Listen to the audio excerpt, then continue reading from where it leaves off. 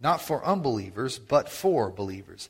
If, therefore, the whole church comes together and all is speaking in tongues, and outsiders or unbelievers enter, they will not say that you are out of your minds. But if all prophesy and an unbeliever or outsiders enters, he will be convicted by all. He is called to an account by all. The secrets of his heart are disclosed, and so, falling on his face, he will worship God and declare that God is really among you. So the second thing that we have to understand, the gifts of the Holy Spirit always point to God, never to ourselves. The gifts of the Holy Spirit always point to God and never to ourselves. It talks about tongues. Tongues were to draw unbelievers. And prophecy is to edify or to build up the body. And so, we believe in a New Testament prophet. We're not Old Testament prophets. If somebody comes up to you and says, "Thus saith the Lord, if you do not repent, he's going to strike you down dead." That's Old Testament prophecy. That's not New Testament. Okay? A New Testament prophet edifies. So if somebody comes up to you and says, "Ethan, God's going to bless you for being bald," that's New Testament prophecy. Okay? Your shiny head's a light to all who see it. That's New Testament prophecy, okay? And tongues, there's two types of tongues. There's moans and groans that Paul talks about, moans and utterances that we do not understand. So that is that the Holy Spirit is praying through us. And you could also use tongues to prophesy. So the way that works in a corporate setting is someone will have a word for the body in tongues, and then it is interpreted in English as a word from the Lord. It's a supernatural occurrence, and what that does is it shows that God is doing supernatural things. But you'll see throughout the Bible, anytime the gifts of the spirits are practiced, people are saved. Why? Because they see that God is real. And I love what it says in verse 25. The gifts of the Spirit are to disclose the secrets of God's heart. They're to disclose the secrets of God's heart. Isn't that awesome? God gives us his Holy Spirit to disclose the secrets of his heart. And so when we move in the Holy Spirit in one accord, non-believers are convicted and declare that God is among us. If we're doing it right, non-believers will see that God is among us. Now, the problem is Pentecostals or charismatic people have gotten kind of a bad name. They'll always when I tell somebody that we're an Assembly of God church, they'll ask me, "Oh, do y'all handle snakes?" I'm like, "No." In fact, I'm deathly scared of snakes. In fact, my wife occasionally will play tricks on me. She's not being mean, but we just, the whole family will be at the zoo. And of course, I have 3 kids now, so that's kind of a lot at the zoo. So we'll get to the snake house, and the kids, of course, want to go see the snakes, right? And I'll look in fear at my wife because I hate snakes. And she'll look at me and go, "It's okay, baby. I'll take care of all 3 of our kids." And I'm like, "I'll go." So I'm pushing the stroller, just looking down, not looking to either side. And then I catch out of my peripheral a king cobra. Those of you that have been to the zoo, Fort Worth Zoo, know exactly what I'm talking about. It's in a little circular glass thing. And there was a boy right here, standing in front of the glass. And the snake was hanging off his rock, going towards the boy. Now, he wasn't going to get hurt, but even as I tell you this and visualize it in my mind, I'm getting goosebumps. I'm sitting there going, it's like, I'm getting chills and cold sweats just thinking about it. So needless to say, I hit Crystal. "Hey, babe, did you see that?" Anyway, so then I had to walk past the king cobra, and I'm like, So I'm deathly scared of snakes. So don't worry, we will never be a snake handling church, because I'll just be slain in the spirit, fall over, and die. Right? I'm not coming to your house. People that have snakes at their house need special healing gifts from Jesus. In Jesus' name. So let's keep going. 1 Corinthians 14, before I get too much off track. Verse 26. "What then, brothers?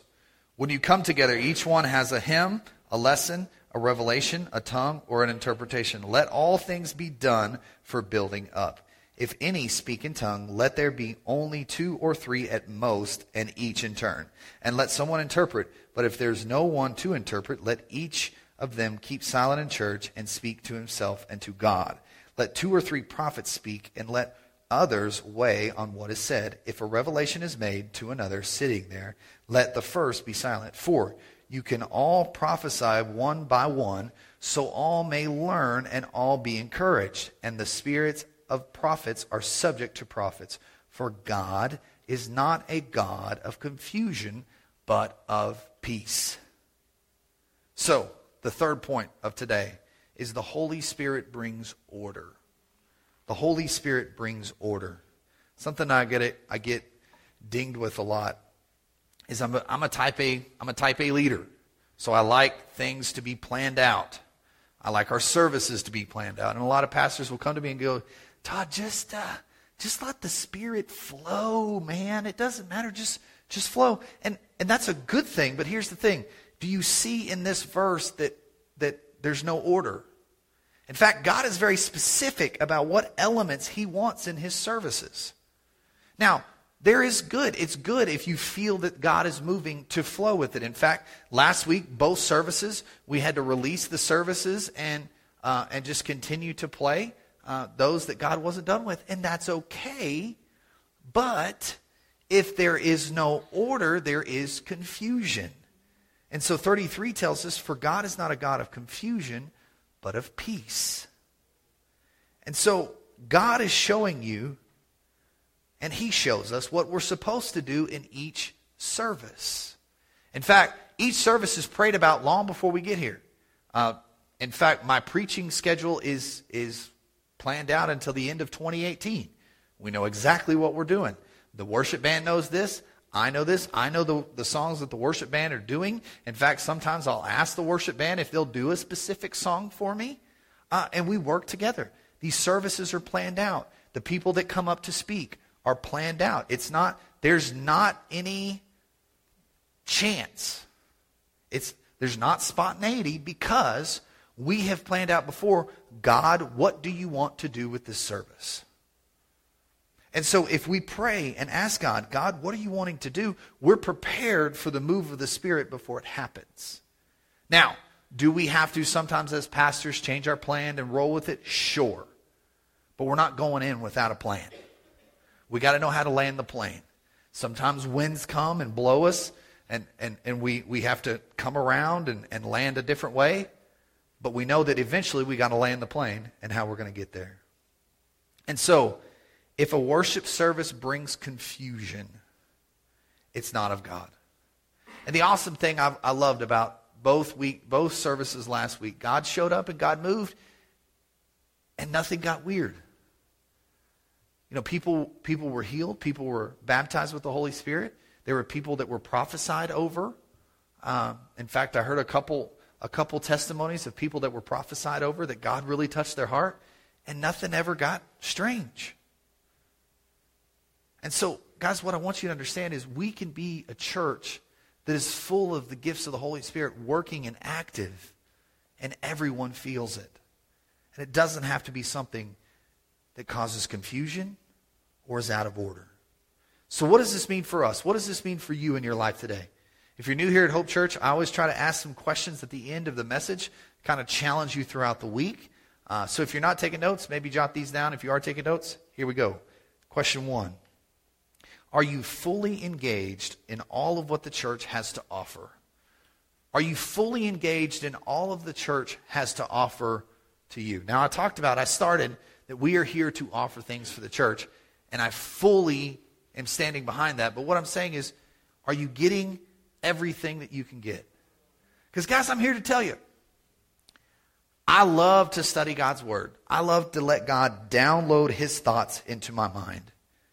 But when I feel God's presence the most is when I talk to people about God and I see them get it.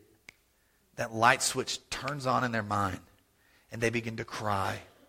The snot begins to come out of their nose.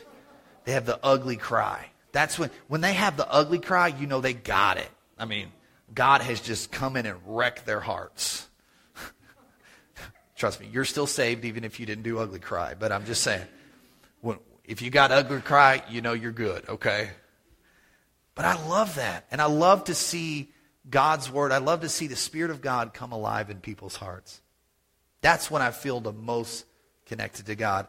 Notice, I feel the most connected to God not when He is downloading into me, but when I am pouring out into others. That's how it works. That's how it works. Because we talked about last week, if all we ever do is allow God to pour into us, we become stagnant and stink. Kind of like where James was talking about where our money goes. Second question. Do you want God? I left out God, so excuse me on that one. Do you want God to disclose the secrets of His heart with you? In 1 Corinthians 14:25, it says the gifts of the Spirit are for God to disclose the secrets of His heart to you. Now, guys, I want you to understand something. I'm not putting the baptism of the Holy Spirit. I'm not saying if you want to have the only people that are saved have the baptism of the Holy Spirit. I'm not saying that. I'm not saying that if you don't have it, you're not saved. That's not what I'm saying. I'm not saying that if you have the baptism of the Holy Spirit that you're some super varsity Christian. I'm not saying that. What I am saying is that if you want for God to disclose the secrets of His heart to you, that's something that you should seek. It's something that improves. It's something that deepens your relationship with God. So what I'm saying to you is if you never receive it and you go to heaven, it's going to be okay. But you're going to miss out on the secrets of what God can give you, because God can download heaven here on this earth through His Holy Spirit. And if we don't completely tap into that, we're going to miss out on it. I mean, we'll get it when we get to heaven. But we're going to miss out a little bit of heaven here on earth. My last question as the band comes back. Do you want to be filled with His Spirit today? You know, like we did last week, we want to allow the Holy Spirit to kind of have some time here at the end. Now, as I talked about last week, the Holy Spirit was already here. The Spirit of God had already rested upon us in this room long before we ever got here. But now we're here. And God has something that He wants to say to you. God wants to reveal the secrets of His heart to you. So our presence, our prayer partners, you are presence. You're presence to everyone. You're such a present. Anyway, if our prayer partners could go ahead and get in place. We've got two strapping young men along the back wall. I almost called you Paul and Rhonda. You have Paul and Rhonda and Ethan and Jessica. Vice versa. Ethan, Jessica, Paul and Rhonda. Ethan, you are strapping, yes. Sorry. Paul, you're strapping too. Okay. Everybody's getting so sensitive around here. And I want to encourage you today, if you want more of the Holy Spirit, these guys can pray over you today. Guys and girls. But God wants to disclose the secrets of His heart to you. And if you want to receive all of God's Spirit today, I want you to come see these people. You know, maybe you want to be filled with the Holy Spirit. Maybe you need God's healing touch in your life today. These people are here to pray for you. Maybe you want to receive salvation. Maybe you've never actually begun a relationship with God. They're here for you today. But here's what I want you to do. We're going to sing 2 songs. And I want you to be open that whatever God has for you today, that you're open and ready for what He wants to download into your heart. Let's pray. Jesus, we just thank you today. We thank you for sending your Holy Spirit. We thank you for revealing the secrets of your heart to us.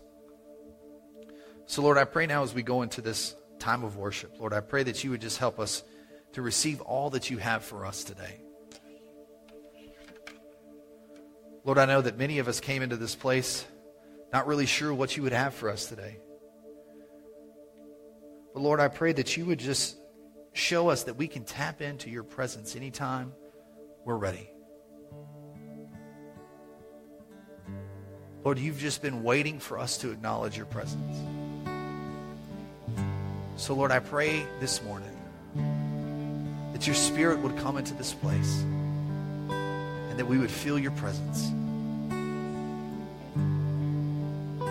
And that your presence would change us and make us whole again. For it's in Jesus' name we pray.